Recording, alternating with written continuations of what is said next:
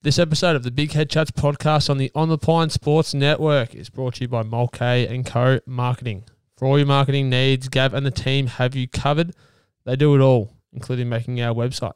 Check it out at www.onthepinesports.com.au.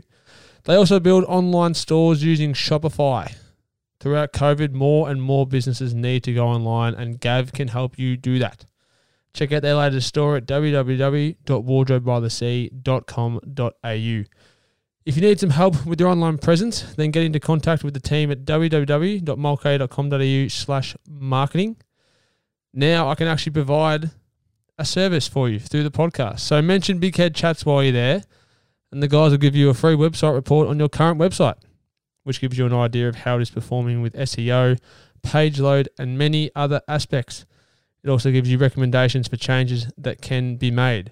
So, jump on it quick, because I can finally give you something, listeners.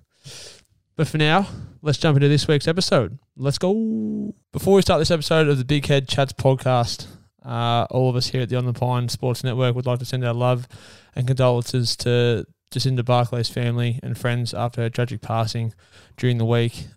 Such a leader in sport in Australia and particularly women's sport and the AFLW as well in the GWS inaugural seasons and continue to grow the game of AFL in Sydney. So such a tragic passing, and we send all our love and condolences to her family and friends. Secondly, if you hear any dogs during the podcast or you see any dogs in the YouTube clip that should be up a bit later, my apologies. The furry friends decided to jump on and have a peek at what we were doing. So that's just COVID, I think, with the home studios. So please ignore the puppy dogs, but enjoy the show. Let's get into it.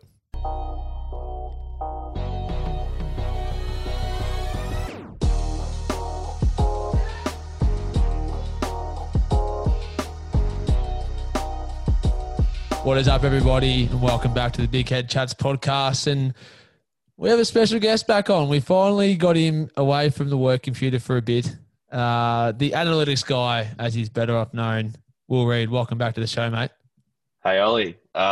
Once again, as always, I have a stat for you. That's unlike you. All right. 8% of people have an extra rib. Okay. Thanks for that. That's Let it. your mind wander and try and know that means dissect that how you will. Friend group, within your main friend group, one of them would have an extra rib. More than likely. Knowing how big your friend group is, so it'll be at least one of them with an extra rib. I wonder which one. That's a question I might throw at him tonight. Which one of you has the rib? Tell us now. Yeah, who has the rib? Tell me now. Well, Will, it's good to finally talk to you because you've got the full-time job at Aglet there. Do you want to just quickly discuss Aglet and give them a bit of a shout-out to the listeners because there's some good things happening there? Well, there's a lot of things happening at Aglet, a lot of very, very good things happening. I got the job August 27 as the player engagement analyst. So a lot of numbers, a lot of spreadsheets, all stuff I love. Currently right now, the game mechanic is essentially a Pokemon Go, but for sneakerheads.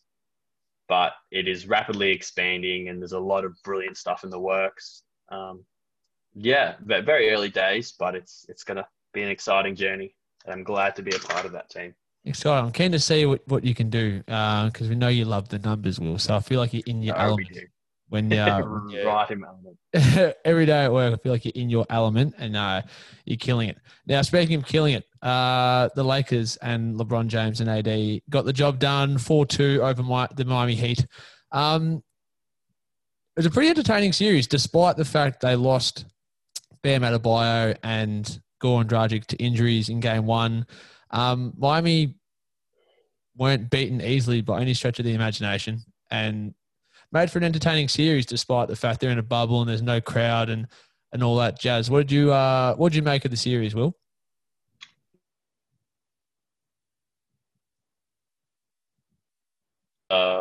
playoff series that were up there all time. In fact, the NFL was getting better numbers, well better numbers.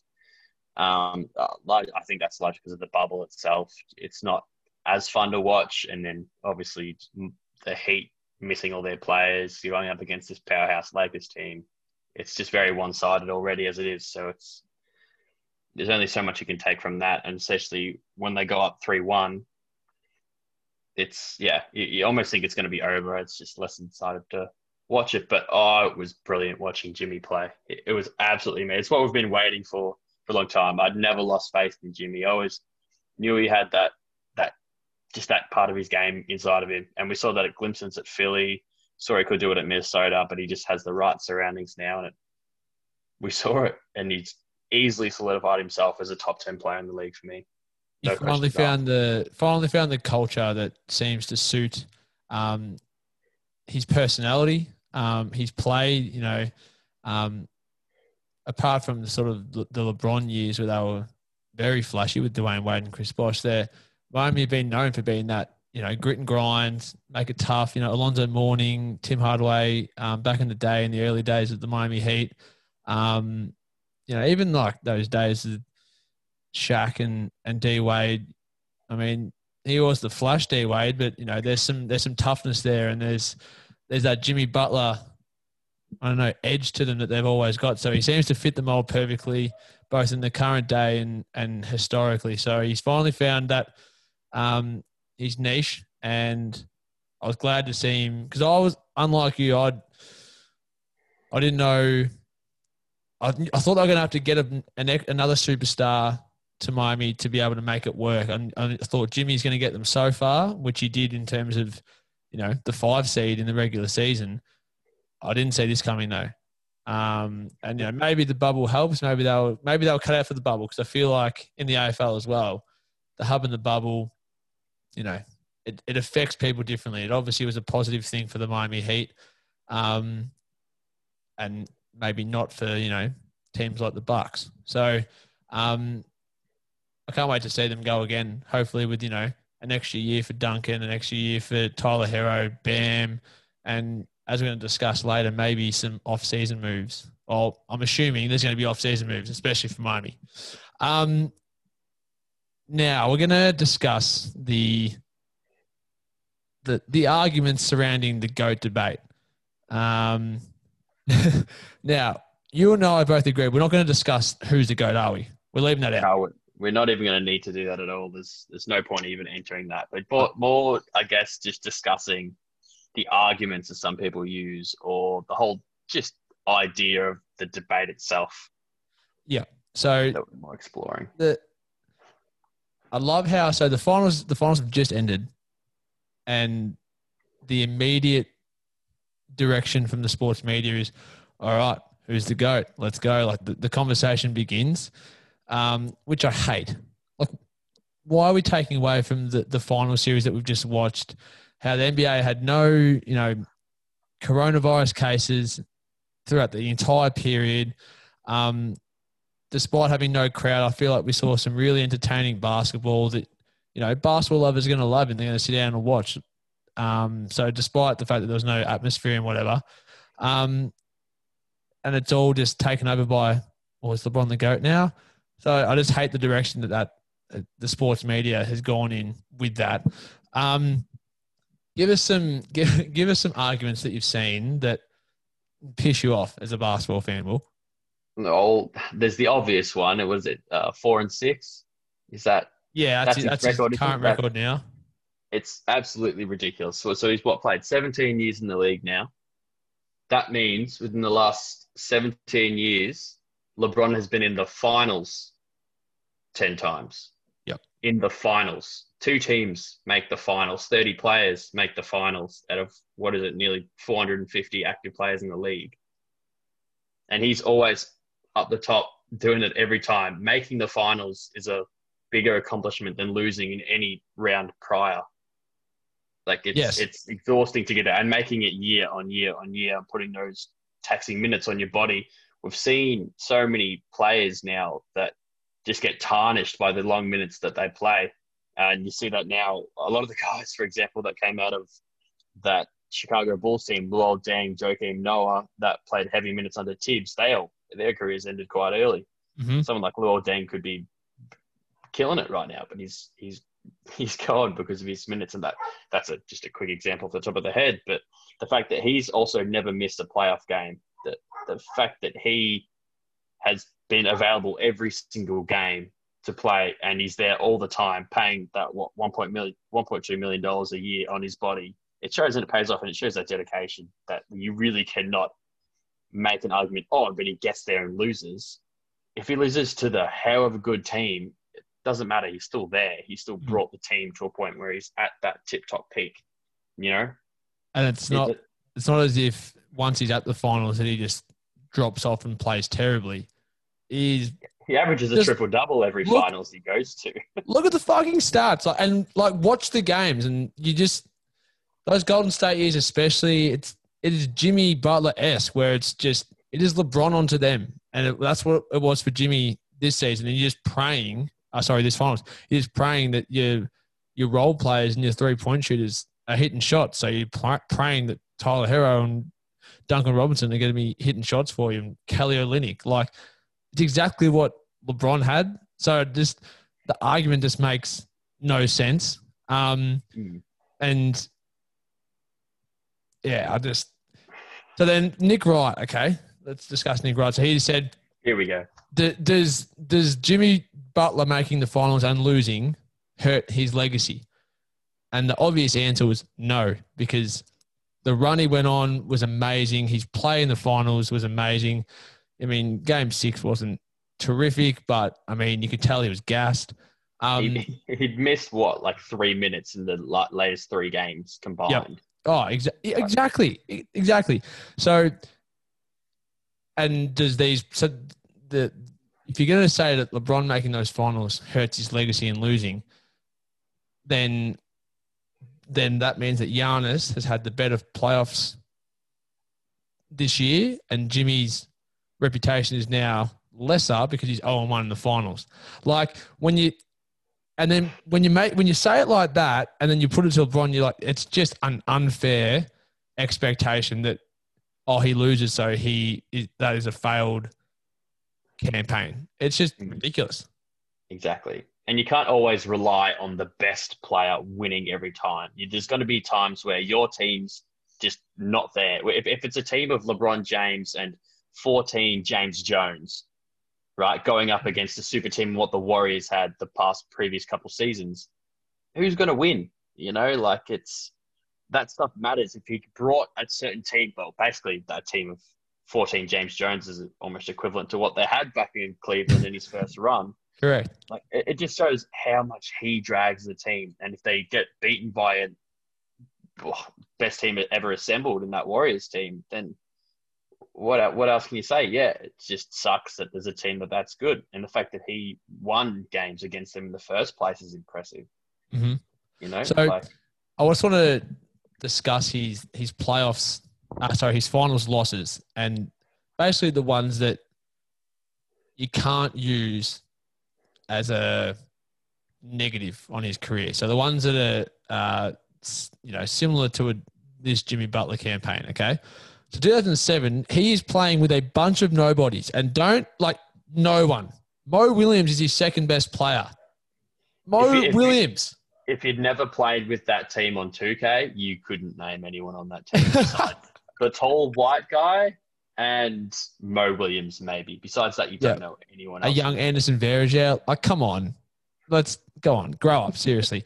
So play with them on 2K and you'll realize how not good they are. That's the 2K test. Play with them on 2K and then tell me if they're a good team or not. Because I reckon it's the 2K test because you have to go to the roster and actually figure out what players do what and who they are in general. Then, I mean, respect for some of those guys. They're okay in terms of the overall career, but they're not.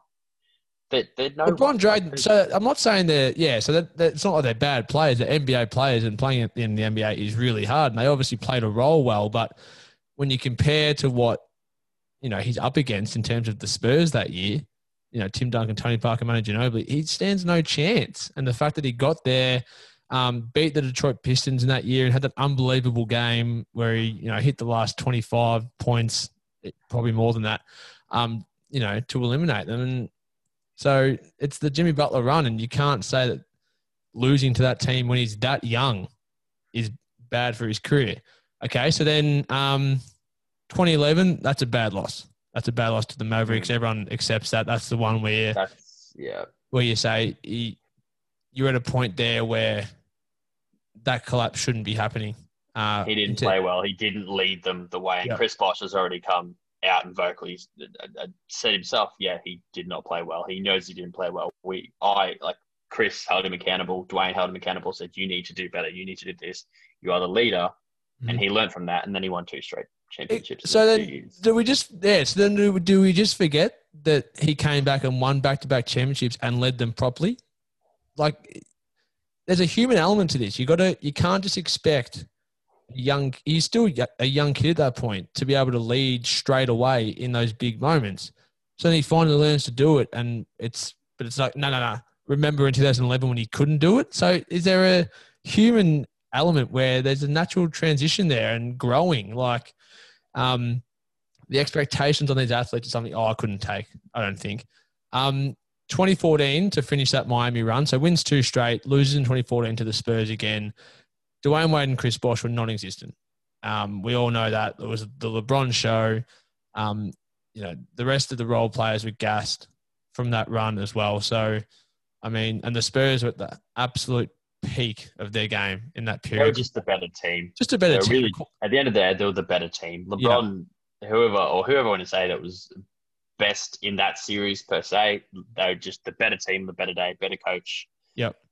Everything. Kawhi starting to really emerge as the player that, not to the level that we know today, but getting there and showing glimpses. So, and just the fact that LeBron's 2 other superstar teammates didn't play well at all. They were bad.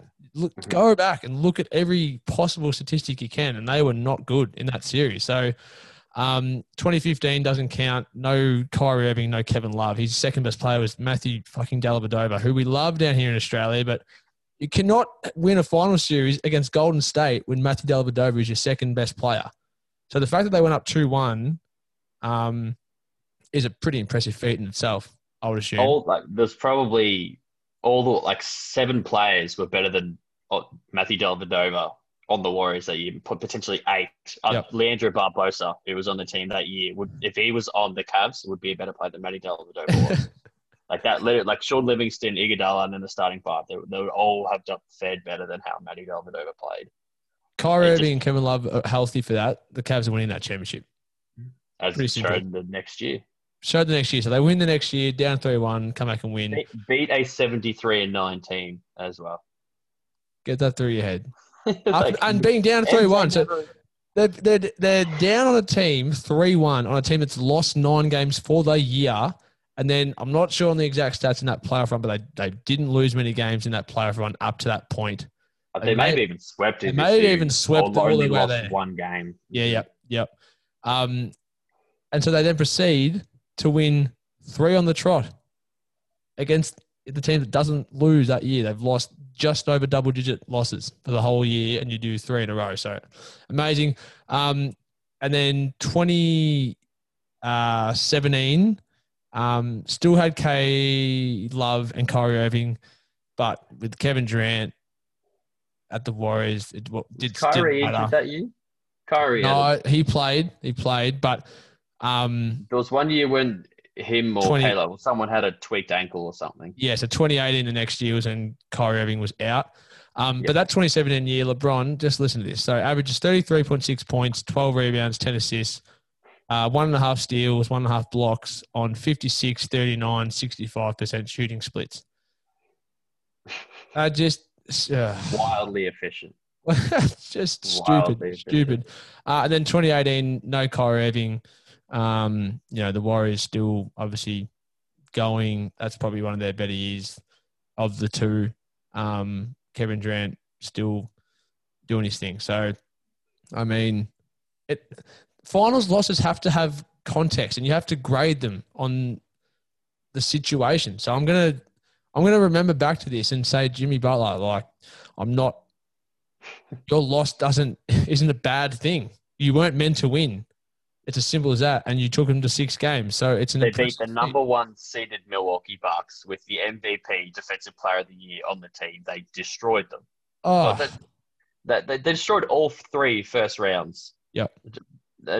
Beating that Boston team as well, who were just stacked all over with players and everything. He just carried this load. But as well, what people don't mention, Jimmy averaged, what was it, nearly 29 a game, 29 points, nearly 9 boards, and around 10 assists this series in 43 minutes. Yep. LeBron's stats were better than that. Yeah. Like they were better. We all talk about how amazing Jimmy was. LeBron's were better. It's just expected. It's normal. So we don't talk about it. You know, it's almost like he did bad. He held up on the defensive end. He played less minutes. If he played as many minutes as Jimmy would, he would have averaged 40. Mm-hmm.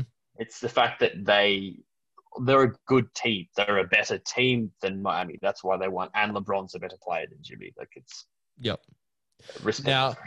Now my the next argument that I didn't like in this MJ LeBron debate. So I hear Chris Broussard discuss to Nick Wright in the same program. Michael had no deficiencies. LeBron can't shoot a pull-up jump shot from mid-range. And I stopped listening after that because it's like they don't watch or don't look at stats at all. Or just the game in general. Just watch the game. So one deficiency that was clear is Michael Jordan couldn't shoot threes. Now, that was probably part of the error as well. But he couldn't. But he still couldn't do it. He still couldn't do it. So it's as simple as that. That's his deficiency. He can't shoot threes. And to say that LeBron can't shoot a mid-range pull-up jump shot is just false. He has the 2 highest field goal percentages from a 2-point shot in finals history. So in 2 of his finals runs, he's had the highest 2-point field goal percentage. Look at you bringing out the numbers. Year. Look at you bringing all the numbers out. Man, one of them was this. It just happened. It finished the other day, and he's saying he can't do it. And then so that's when you got to look at how LeBron plays. He's not going to look at a defender and say, "I'm going to dribble twice to my right and then just pull up from the elbow." That's not how it works. It is. He finds a better shot. It is get the screen, dissect the defense, see what's going on. I'm either shooting a 3, driving and kicking through a 3, or finding someone at the rim, or scoring at the rim. Because guess what? They're the efficient shots. The 3-pointer is worth more, and at the rim, you're a better chance of getting fouled or scoring the basket. So he's doing the efficient thing. I just don't understand how you can say he can't shoot it, because he can obviously do that if he wants to do it. If he wants to do 2 dribble to my right or to my left and shoot a jump shot from mid-range, he can fucking do that. Mm-hmm. It's as simple as that. Am I wrong, Will? Exactly. No, you're spot on. And we've seen players who can do that in the mid-range. DeMar DeRozan, who he's just swept the last 300 years in the playoffs.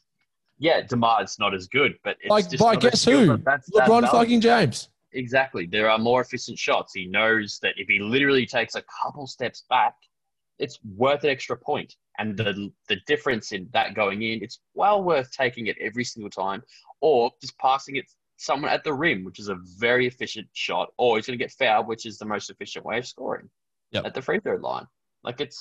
He's very smart, and he does everything he does for a reason. But I'm going to add to what you said about Jordan's, deficiencies. Yep. The things he can't do. He just didn't want to play basketball for a bit. He just stopped. LeBron's already played way more than him. Jordan was like, "Nah, I'm not going to. I'm not going to be there. I'm not going to do that." Walked away. Didn't always come to training at times. Wouldn't put his heart and soul into it. And always do all that. LeBron's, like I mentioned before, $1.2 million a year on his body. Brings up all the youth. Does all this and that. That's one of the biggest deficiencies as they come. If we want to rip on Allen Iverson for not giving a shit, as well as all these other players, yeah, Jordan still had a work ethic when he trained and did all that, but he just stopped playing, and we have to also take that into account. LeBron's almost has played that many seasons while going to the finals as Jordan played seasons in his career. Yep, that matters. That frankly matters. Longevity matters. Longevity and health matters. So in the Last Dance, which we all obviously watched, Michael discusses that, by the end of that three-peat, that first three-peat, he was gassed. And that's because, there's some playoff runs before that. And I have no doubt he was gassed. That's hard. They've gone to the Eastern Conference Finals in the 2 years before they won the first title, and then a couple of other small playoff runs before that. So LeBron, so then he has a break, has another 3 years, another three-peat after that, and says by the end of that one, he was gassed again, which is fine because no doubt he was. That's a hard run. 3 years going to the finals is hard. LeBron's done that. He's had 6 plus another 4 with only 1 year break. Oh, sorry, no, 2007. But so since the second one of 2011, he's had 9 appearances with 1 year off. It's just, it matters. It matters. So you can't use that excuse. You just can't. Longevity matters. Health matters. And LeBron has done everything that Jordan has in terms of going to the finals and better and more often. Mm-hmm. So, and carrying less, I'm gonna add as well. So, we started this by saying we weren't comparing Jordan. So that's the thing. I don't want it to make it sound like I'm saying LeBron is the GOAT or anything, but these arguments need to be done better by the people that are paid to do it. Mm-hmm. Simple as that. Now, did you have anything else you wanted to add to idiotic arguments surrounding the GOAT argument? Well, there's just so much.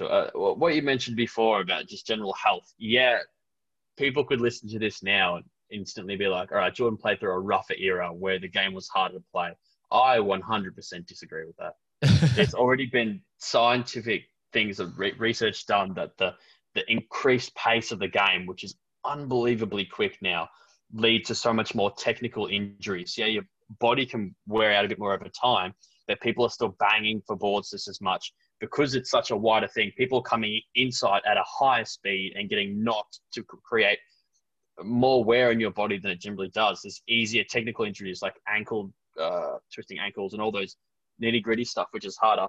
Not to mention mental fatigue. There was no social media back then, nothing like that. No, that's why Jordan could go to casinos every night. LeBron's not going to casinos and everything's LeBron. He's not doing anything wrong. He's just donating to charities, looking after his kids. Speaking of LeBron, he's about to get an absolute whooping once LeBron gets home. Smack across. Actually, real quick. So LeBron posted on his story this morning. He's out with his daughter, chilling with his daughter. I reckon he's borderline disowned Bronny for a week and said, just let me chill out. I'm gonna hang out with everyone else first, my daughter, wife, and Bryce, and I'm gonna get to you later. He spends 1.2 million of 1.2 million a year on his body, and he decides, and his kid's like, I'm gonna get some funky junkie from down the street, just have a bit of fun. Do I see Dakota in the back there? Hello, Dakota. No, this is not Dakota. This is the other dog. This is Nala. Oh, Nala. Hello. She's running rampage. Now, last point before we're going to discuss the finals real quick afterwards, but last point on this. So, in The Last Dance, Michael Jordan said, I'm not playing if Phil Jackson's not my coach. Just imagine if LeBron said that. Mm-hmm. Fuck me. Seriously, he would be crucified. Absolutely crucified. But for some reason, it's celebrated with Michael. Can you explain? I can't explain it. It makes no sense to me. It's silly. It's like for certain coaches and players that can make sense, like Tim Duncan, Greg Popovich type of thing with Ginobili. That can make sense. They've done their entire career and Tim's bloody 40 years old. Yeah, that makes sense. However old MJ was 5-6 years younger than that. He was 36. A bit less than that, but he still had years left on him. And he even came back. The fact that the team could have won, they had all the reason to keep on going. Unlike people like even Tim Duncan, for example, who just squeezed every last bit of the juice out of him to play. Mm-hmm. And he's just like, no, I just want my guy, really. It's like, no, LeBron makes things work with who he wants to. He hated David Blatt. Yeah. He still gave him a season. Yeah, You know, he got to the finals with David Blatt. he did. MJ could have coached the team himself. He could have succeeded with whoever else he wanted to. He could have gotten one of his best mates in. I'm sure he could still have gone well, but the fact he just stopped Yep, is it's has to weak be in my talked about. eyes. Now, really quick on the finals. So I really enjoyed the finals. I thought there was some. The first two games, Miami just looked not themselves and looked as if they were a bit shell shocked by the whole ordeal. Really hit back in game 3. Game 4 was close, really, really close. Could have gone either way, and that could have changed the whole series, to be honest. Game 5 was obviously amazing as well. Could have gone either way. Miami get the chocolates, and then the Lakers just smashed them in game 6. So I wanted to say, so the Lakers, I loved the energy of KCP, Rondo for majority of the games, and Caruso, KCP especially. So, you know, him and Kuzma and these guys, they were the brunt of a lot of jokes, a lot of hate, but they were the difference makers in the end, just purely off energy, because what the Lakers needed in that final series was energy to match Miami, and then their talent was going to take them over the edge. And in the games where they matched Miami's energy, they beat them. It was as simple as that. And in the games where they didn't, those two, Miami beat them. It was a pretty simple solution for me watching the series. Lakers match the Miami's energy and intensity. They get them with talent, and that's what happened in the end. Exactly, and that's always what the Heat had going for them. They have that culture and stuff that the Lakers could match, and they did for the amount of games that they needed to. And those guys stepped up. And even another one as well, who we both aren't the greatest fans of, Markieff Morris. He did his bit as well when he needed to. Yep. Exactly. And and that's another little feather in LeBron's cap, is that he makes these guys, if they bring that intensity that they bring, he's going to make them better. So, KCP's probably got himself a paycheck in these finals. Rondo's proven his value. He's still got years to go. Proven his value because the IQ's unbelievable, and when he's firing on, especially on the defensive end against those good point guards, and offensively, he's always going to be able to get his stuff. He'll be back. He'll stay with the Lakers. He's not going anywhere. I feel like him and LeBron have just formed a little bit of a partnership there, where in the regular season, as soon as playoff time hits, those two are going to be rolling. What'd you make of what I felt was awkwardness at the end of Game 6 in terms of the celebrations? Without fans, it just felt off. The fact that the Lakers were up by 30 at halftime made it feel off. I would have loved it if they had won in Game 5, because that game was unbelievable and there was just back and forth, especially in that last quarter. Would have made the celebrations a bit, a bit better. It doesn't take anything away from the title. The title there's no asterisks or anything. But I'm just saying, in the terms of the celebration, I just don't know if the Lakers knew what to do. Like, LeBron was sort of walking around, Dwight's shooting threes on the court, and do we start celebrating now? Like, what do we do? There's no confetti here yet. Like, we've been up by 30 since halftime. What do you make of the scenes after the game? It was definitely awkward. It was,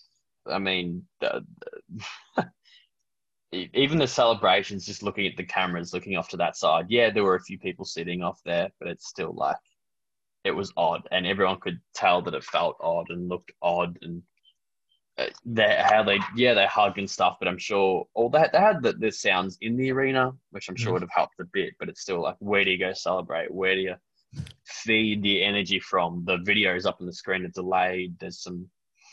Yeah, it was just odd. But Dave was just like, screw it, I'm going to sit back and cry a little bit so I don't look like I'm being a bit weird. But it was just odd in those certain things, like the speeches and stuff as well, when you can see Rob Pelinka in the background and just nodding and smiling. Yeah.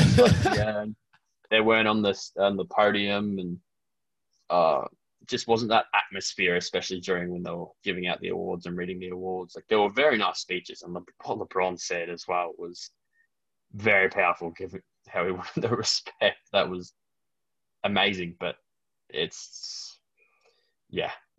I kind of switched it off once they finished the on-court stuff. I didn't want to stay around for the And it was reviews. the only issue in the bubble was, no crowd, no atmosphere. It just didn't have that same feel as, a regular playoff series would, especially in the finals with some of these, tough games. It would have been unbelievable, the crowd, and the celebrations would have been better.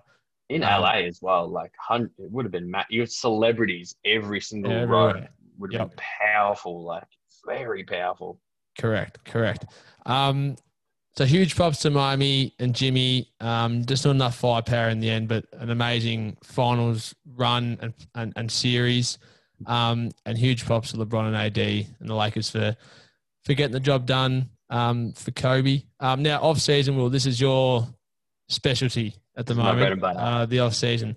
Now, so off the top, the salary cap hasn't been decided upon yet, but it won't be going to the expected 115 million that was initially decided upon. But I think the rumors are that it could stay at the 109 that was at for this season. So I mean that still puts teams in some decent positions. Miami is one that's in the box seat to get some stuff done. So they're currently paying nearly 82.5 million next season. So they have Dragic, Crowder, and maybe Myers Leonard, who are out of contract, who they might want to keep, especially Dragic and Crowder and Leonard, give or take. What do you make of Miami's situation? And give me some names or some moves that they might look to do. Well, all right. Big lead up into that. I'm loving it. All right. So big things, I guess, to think of was the fact that they have 82.5 down on guaranteed salary with Iggy on the team as well. Yeah, that is confirmed, and it's the team option he has for the next offseason, not this one. But there still would be teams out there willing to take his contract / if they're looking to trade for a superstar, it's a very valuable piece if you want to bring in 2 superstars, which although they do not have a lot of pick capital that they can send out, there are a lot of players out there that do make sense for the team that don't hurt any of the core that they have. Someone like a Drew Holiday, Sparks rumors, the Oladipo connection 1-2 there is very, very strong right now. Definitely a player to keep an eye on in terms of potentially joining the roster. But at the start of this season, I was like, yeah, a lot of it would make sense if they did want to move on from Hero. Bam, kind of a good building block, I personally felt. But after Hero's performance now in the playoffs, you can solidify him being a future star in the league for a number of reasons. So it's like, would they risk trading someone like a Hero they're probably not for a Drew Holiday, but for a bigger star out there, I don't think they would anymore. Which makes me think they're going to lead towards signing role players and staying with the stars that they currently have. Which then again, some of the best free agents, Goran Dragic, obviously one of them himself, so they'd want to bring him back. Him and Jimmy are best mates. So can't see why they wouldn't want to bring him on a nice team-friendly deal that also keeps a lot of their cap open for their main thing that they're hoping to keep free with the 2021 free agency and luring Giannis away from Milwaukee. Yep. It's the big thing to watch. Obviously, it's what's on most people's minds and what they're talking about. It currently the front runner team when it comes to Giannis going anywhere, and they do have assets if they want to trade. Like you give up a Tyler Hero and a Bam Adebayo there. If I'm Miami, I don't know if I'd even risk trying to trade and just try to lure him in free agency or anyone else for that matter. But I think you can't. Probably in the best position right now out of any other team, having 2 max free agency slots. Yeah, and best. A brilliant young core and Hero with Jimmy there still, Kendrick Nunn, Robinson, all of them. They're very set. Yeah. So if they had have won these finals, it would have been just amazing because they win the title and they're still in the box seat to to get someone like Giannis. But they're obviously in the box seat. And there's a few other teams that are, it's hard to. So the period we're coming into in the league at the moment, there's some teams there where it's seemingly make or break in terms of some moves that could be made in this off season and next off season could make or break sort of their short term future. So I'm looking at teams like the Clippers, Dallas, the Bucks. Like there's some important moves to be made, and whether they're right or not, it has a big effect on their championship hopes because these are all teams that are in the championship window, especially in the next few years. So Dallas is one. I feel like they're going to be active in the trade market more so than free agency. So they're going to be paying $108 million next year already, but have a few pieces there that might be of some value to get that sort of third star in, which they've been openly saying they're keen to get in. So have you got any little trades for us there, William? Maybe Tim Hardaway Jr., some of those guys, Maxi Kleber? Well, it all stems along the same line. The biggest need for most teams right now and the most in-demand people like the two-way 2 or 3 guards. Shooting guards or small forwards, like the guys that can play 2, 3, 4, like the wing players that can play on both sides of the floor or just great on offense. They can just hold their own on defense. They're the ones most in demand. Oladipo, Drew Holiday, Chris Paul, we can even put him into that argument as well as like a number of other players. And that's sort of what Dallas needs. Bradley Beal, another guy in there who's in rumors. There's a pretty decent amount of players out there who have that same value contract. Even Eric Gordon, throw him in there. Houston's already come out saying they're happy to chuck him in trade talks. As for the Mavericks, it's a bit harder because they don't have picks that can part with first rounders, as they're all already off to the Knicks in the Kristaps trade. They do have other valuable players in Jalen Brunson is probably their biggest asset that they have there. Seth Curry, because there's a lot of teams that would want good role players like that can sort of just play off stars, just like we've seen with Duncan Robinson with the Miami Heat, and Seth Curry fits that mold very well. The hard part is for Dallas is they do have some other decent players when it comes to Maxi Kleber, Dwight Powell and stuff like that, but I don't know, it might be hard for them to build up enough value to beat some of these other teams because Atlanta, New Orleans, and a lot of these other teams, OKC, have an absolute bundle amount of assets that they could beat any other team worth when it comes to trading. Even Miami have other values that beat Dallas. That's the tough thing for Dallas. The best thing for Dallas is I know it's a win now industry and that's just sports in general, but they're not in a rush and they shouldn't be in a rush. Luke is he 22 yet? No, I don't think he's 22. I think he's 21. Kristaps is only 25. They're not in a rush, and so they have time where they can do a few moves here and there, which they'll probably do. But they can probably really set themselves for free agency next year if that's the class that where all the stars are at. Set themselves for that because they have the time to do it. The teams that don't have the time to do that are the Clippers. And the Lakers, if they want to make any moves, and the Bucks, they need to do stuff now. So that's the Dallas have time on their hands, which is valuable in this stretch. And they have Luka fucking Doncic. So things are going to happen.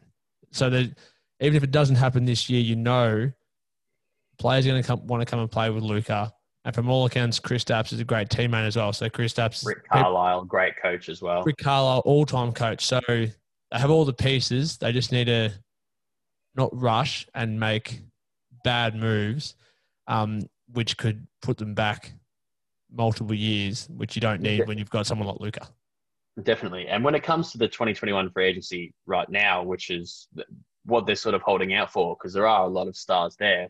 Yeah, a lot of those players in there now look like they could just re-sign with their teams, but there's still the Giannis, Paul George, Kawhi Leonard types of people out there, and they all are high-level players that we've seen shock signings in the past. There's no reason why someone wouldn't just come sign again. And the players that they have on the roster is essentially their exact same team minus Tim Hardaway Jr. in terms of just good role players. The team's going to be the exact same come that offseason because they have everyone down and they have a max slot. So it's like, why jeopardize trading for someone now, say a DeMar DeRozan or someone like that who they could probably afford, or Aaron Gordon, or so? Why give up some more assets when you can just wait a year? Yeah. Like there's really no big immediate rush. Yep. Like you said, unlike those Bucks or the Clippers teams who really do need to make a move, especially the Bucks. And you can almost pencil in guarantee that they're going to be getting a guard. Eric Bledsoe's out the door. Yes. I've already sitting pretty comfortably thinking and knowing it's going to be Chris Paul. They're at least going to make the play for it, which you have to do because, you know. They do have to. And they've brought Giannis. I feel like Giannis is going to. Especially this. Giannis is a patient superstar. And I feel like he's going to give the Bucks every single last chance to get shit done around him. But you can't just keep bringing back the same guys and just running it back. You need to. Now, you're giving him a couple of years with the crew they've got. Just need to. You know what you need to add. You know what Giannis wants. Get it done because, you know, he can only stay patient and loyal for so long. And he's one of the more patient ones out of all the superstars in the league. So they have some moves to make. Now, the free agency pool has, I feel, it's not great, but some of the role players in it have added some value in the playoffs. You know, one off the top of my head is Paul Millsap. So had a good playoff run with Denver. Was the key in some of their wins, in some of their comeback wins over the Clippers especially. He was the guy that was getting it done and starting that run and then handballing it over to Jokic and Murray and letting them finish the job. So he's one that, you know, could add some value to a team. You know, I like Austin Rivers. He's another guy that had a decent playoff run with Houston. It's a tough system to play in, but he seems to make it work more often than not. He's got a player option next year. Gallinari, he's openly said he wants to win a championship. It's not about the contract anymore. So that, you know, he's obviously going to be a great fit somewhere. You know, and his run with OKC this year, along with Chris Paul, really upped his value, no doubt.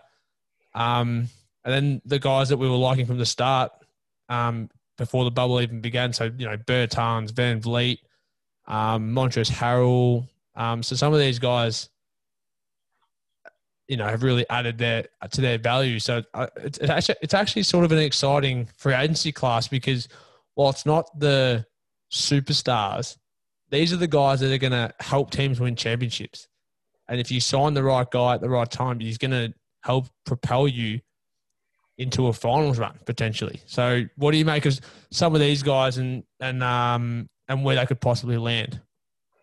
Oh, well, yeah, there's a few good key ones out there and a lot of rumors already sparked. I forget if you mentioned Jeremy Grant. Sorry, Jeremy Grant as well. Yep. Very playoff run. Big one. Who is going to get a bag? He's going to get paid. And It's hard for Denver now because of how well he did play in the playoffs and their cap situation, how it already stands with 2 max contracts. Will Barton's paid and other guys in the league in the team that they already have a bit of money to have to look forward. Like Bol and Michael Porter Jr. are eventually going to probably need bigger contracts and stuff like that. He's a guy that will get paid, and there are a number of teams around the league, Atlanta for one, who are going to go very, very hard after Jeremy Grant. Do you think KD was watching Jeremy Grant hit all those threes and just jump shots in general, just being like, fuck this dude? KD's come out and he's spoken a lot about, you know, the lack of shooters in those OKC years and, you know, lack of trust in them shooting consistent jump shots. And Grant was one of them. And then all of a sudden now he's at Denver. He's built that jump shot up, and it made for an entertaining playoff run because, you know, he was just another option, and he's athletic, and then he can, you know, get to the rim and fake and drive because people are going to contest his shots. So I think KD was sitting back like, fuck this dude, man. It'd be worse if Andre Roberson started raining threes. That'd be That would be shocking. Good to see him back on the floor. On a side note, good to see him back on the floor. Actually, Yeah, exactly. There are a number still of other players to watch out for. Goran Dragic is one really big one to watch out for, like so we mentioned where before. do you think Goran goes from here? So he obviously loves Miami. He like Jimmy fits the mold of what Miami is in terms of toughness and grit and grind and all that stuff. He's old. He's getting into his mid-30s now. He was on a big contract previously. I mean, I feel like he's the kind of guy that would take less to stick with Miami and allow them to get a free agent and pay them the max. Do you see, or because he was so good, so he's worth the money, but I feel it's going to be hard if they want to pay. They're going to have to pay Bam eventually. They're going to have to pay Hero and Robinson better contracts than they're on at the moment. Do you see Goran doing that? Do you see him being that taking less money now to finish his career in Miami and trying to win a title? Well, I'll put it to you this way. Think of it like, and we've seen players do this in the past, the KCP as an example now with the Lakers. Take a big contract out front, just short-term, big contract. Say they give Goran right now 25 mil on a 1+1 with a team option, right? Mm-hmm. 25, even 28 mil, right? They just overpay him this year, knowing that there's no one in this free agency that they really just want to go after, right? They could sign him for that much and still use the MLE, which is like $7 to $9 million, get one other role player, and their team's all back. All their teams there. He's on that 1-year deal. And then they're like, okay, if we overpay you this year, then in next year's free agency, would you still come back for a minimum if we overpay you this year and then the year after or something like that? So effectively, he's still getting paid $12-ish million over that span in total per year, which is what he could get anyway. But this way, it allows him to also get another star. Mm-hmm. And that same thing happened with Kentavious Caldwell-Pope. He had, 2 years, 3 years worth of 20 mil, 18 mil, 14 mil with the Lakers. And now he's getting paid a little bit of that, just doing the exact same thing.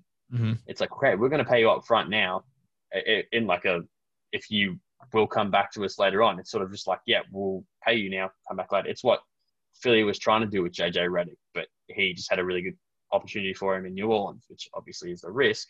But he has that great relationship with Pat Riley and Eric Spoelstra and the Heat organization that something like that can work for him. Obvious downsides to that is that they can't go and get these other role players that they may want to get. But it's a very smart approach, and it would not surprise me if that's what ends up happening. Yeah, I feel like they're gonna find a way to make it work. They're gonna find Pat Riley. They look after their guys. They're gonna find a way to make it work for both. Because I don't think Goran wants to go anywhere. I feel like the Heat obviously don't want to lose him either. So, you don't see that much in the NBA apart from like a Udonis Haslem who gets paid the minimum just to be a locker room guy. But I don't feel like you see often, right, let's help each other. We're, got a great partnership and let's get this shit done and win a title. So got a bit of an Australian feel to it, I feel. In the AFL and whatever, just take that. Help you. Take that bit. Maybe take a little bit less money and the Tim Duncan contract. Yeah, so a little bit more of that, which I like to see. Or the Dirk Nowitzki Dirk never took much of a pay cut. Actually, it was more Tim.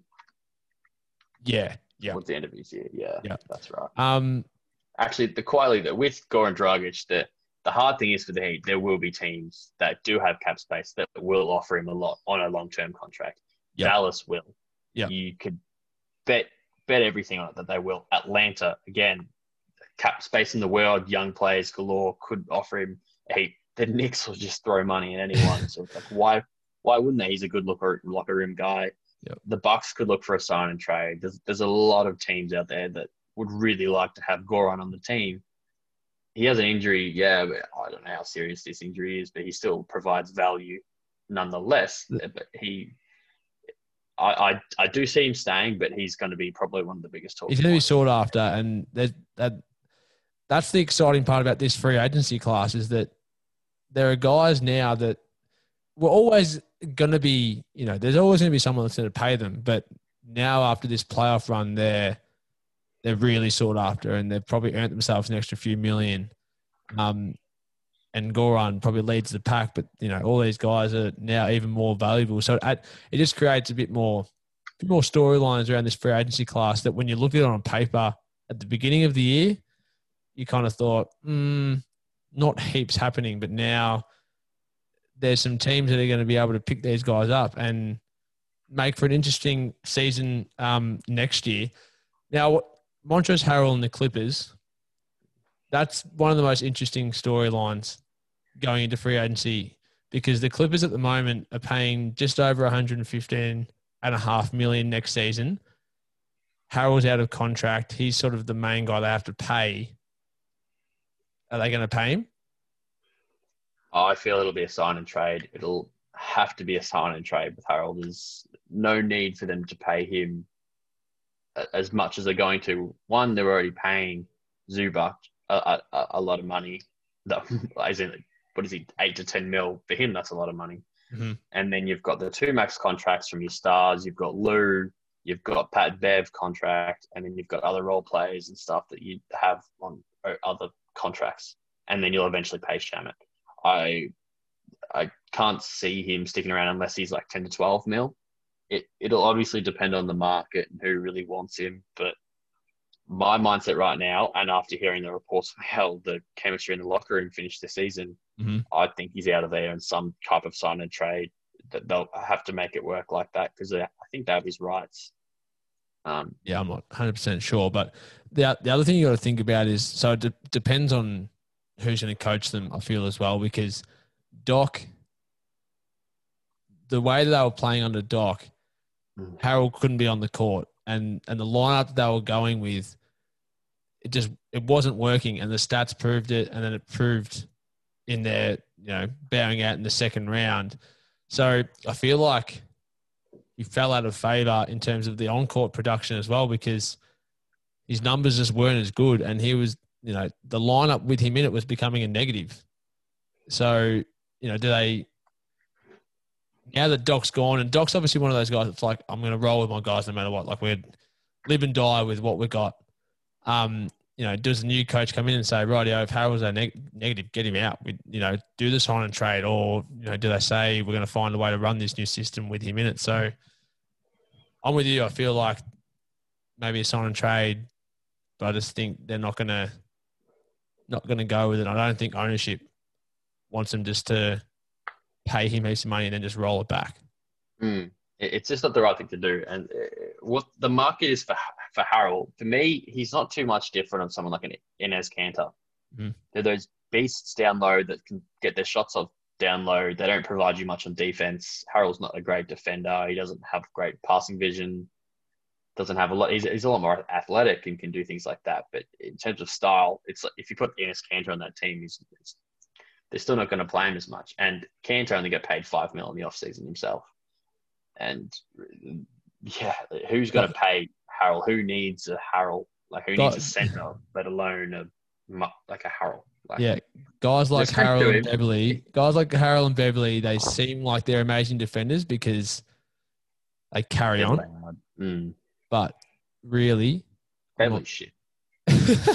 We're he could be one guy that goes there. We're not going to start the Beverly debate because I'm going to flip my lid if we do. You know your stance on that. Now, the coaching market is one of the most entertaining we have seen in a long time.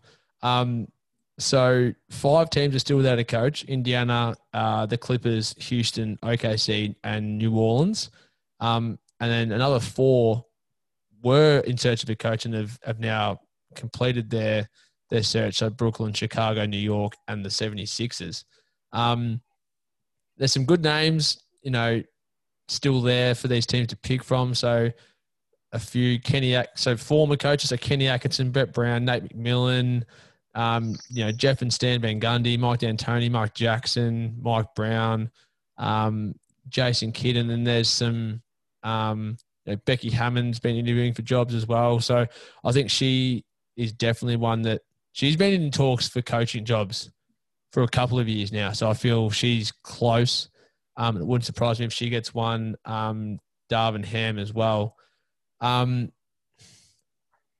don't know. Do you just keep going with guys like Mike D'Antoni? Or do teams just keep hiring him? He'll get a job, a very but good coach. he's a good coach, and he's going to get a job. But I don't know. Do you change the mold and see what these successful assistants from good franchises and see what they can do? We've seen ups and downs with that exact thing. Yeah. Luke Walton. He's been average. Alvin Gentry. Second most successful coach in Sacramento Kings history. Luke Walton. True. I gave you that stat. You did. One of my favourites from the Kings organization. One of the best. Not a lot to be happy about there. But yeah, I mean, obviously can be ups and downs from that. There are a lot of big positives you can take from having these assistant coaches come out, but compared to a proven coach. But for D'Antoni himself, he is a winning guy, and we've seen that for however many years. He brings the best out of these guards, these shoot first guards, and that's why the Indiana connection came in, because they're like, okay, he can turn Oladipo into this unreal player, but it's like, which is what they may need as well to keep Oladipo. They might need that coach to be like, you're my guy. It may entice him to hang around. It really may, but it's a hard one because I don't know. There's a lot of teams I could see him absolutely kill it at, but he just needs that right coaching group that's going to help him on defense where it needs to, because he plays his offense that stems from playing defense a certain way, and it's being able to let certain shots come so that way they can get rebounds in certain points on the floor, and having players already leak out down the floor. So it's just 2 skip passes away and they've scored within 3 seconds. But there are certainly a number of coaches that can. Yeah. Now, if Jeff Van Gundy, if he coaches as well as he sounds in the commentary box, someone hire the man this instance. The Clippers need to sign Jeff Van Gundy. There's actually some legitimacy to it, because, I mean, he's the kind with teams like, you know, the Sixers now would have Doc, but, you know, teams like that where they have most of it. They just need, I feel, a new, fresh set of eyes from the outside that has analysed it and has a clear vision of what they need to do to get that extra step. Someone like a Jeff Van Gundy is someone I would like at a team like the Clippers, where he's coached successful teams. You know, he's helped coach in the USA system where there's every single superstar under the sun, and, you know, has watched these teams play for so long. So that new fresh set of eyes that has been analysing without maybe even realising it. He's been analysing those teams for the whole year. So maybe he's the guy that suits them better. I like the Jeff Van Gundy. I've just talked myself into it. I've told myself Jeff Van Gundy should be coaching the Clippers next year. It's done. He should be. He's a very well-respected coach. He's just he will hold his ground, especially when it comes to guys like just that whole locker room in general and that culture there. Just they were too big for their britches, and we saw that on the sidelines. He would tell them to shut up if they were doing some of the stupid shit that he did. I don't know if they'd do it publicly, but he'd be like, "Look, I haven't won fucking jack shit. You have no right to be doing the shit you're doing." He would hold them all accountable, and I do like the way he knows to be able to incorporate stars into a system and tell players to be able to get the best out of them they can, as we've seen in Team USA and doing all that. He really is the right fit for the Clippers, I think. How many times do you reckon Kenny Atkinson's name has been thrown into the New Orleans pool because he can coach young teams really well, and New Orleans are a young team? Which he can, but, you know, that's apparently that's all Kenny Atkinson can do, is he can coach young guys. So you can get him in, he'll coach the young guys until they're really good, and then piss him off and get someone else in to finish the deal and coach the championship. I've heard so much of that. I do love Kenny Atkinson. I do it too, but apparently he can only coach young guys. That's all he can do. He can do a lot more than that. He's a very good coach, very respected coach. He would have been good for Kyrie and KD. I can't believe they. Oh. I mean, they've got Steve Nash now, who I think is going to be amazing. I do like the Nash signing, but you know how they fired Kenny Atkinson made no sense to me. You've signed these 2 free agents one of whom you knew wasn't playing from the start. He's hurt his Achilles. He's not playing. What did you expect?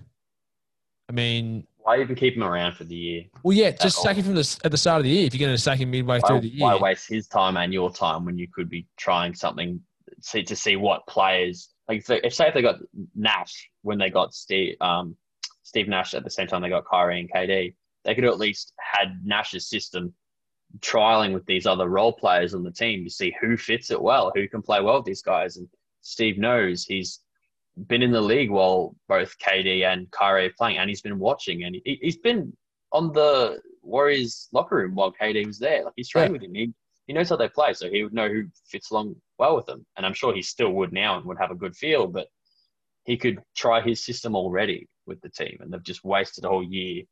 They played very well with the roster that they had. The only downside was that they played bad when Kyrie actually played, but I think that's just Kyrie because he's an idiot. And I don't think it's anything that anyone didn't expect. I didn't expect Brooklyn to be good even with Kyrie coming in, because he's not a guy that can lead a team, and he's proven that. Like, that's not his go. He needs his LeBron. Excellent number two. Say that again. Excellent number two. Yeah, excellent. Like, great number two, but I don't think anyone expected Brooklyn to, even with Kyrie, to be in the championship hunt. Any better than they were, yeah. Exactly. Any better than they were. But obviously the Brooklyn front office did, or they could see the Steve Nash thing coming, so they fired him early, which, probably has some merit. But yeah, that made no sense to me. I didn't like it. So he's going to get a job. There's no doubt about it. He's for sure. he'll be somewhere. Yeah, too good to not be. Well, Will, analytics man, I'm glad you could get away from the desk, get away from the big full-time job, and jump on the pod with me, mate. It's been great to chat, and we're going to do this semi-regularly because there's some big news coming, obviously, in the NBA and lots of off-season moves. You're going to get a mock draft up onto the On the Pine website as well. Yep, mock draft and a big board to get some insight into the upcoming players. Yep, that will be much valued because, I've got a lot of mates myself that I know will be relying off my board to. Yeah, so keep an eye out for that because it is a really interesting draft. In the same way with free agency, there's no superstars when on the initial look, but there's some players there that are going to be able to help teams, with that and be a good role player for a long time. So that's the kind of draft we're dealing with. So look out for that on the Pine website. And we'll chat soon, my friend. It's good talking to you all.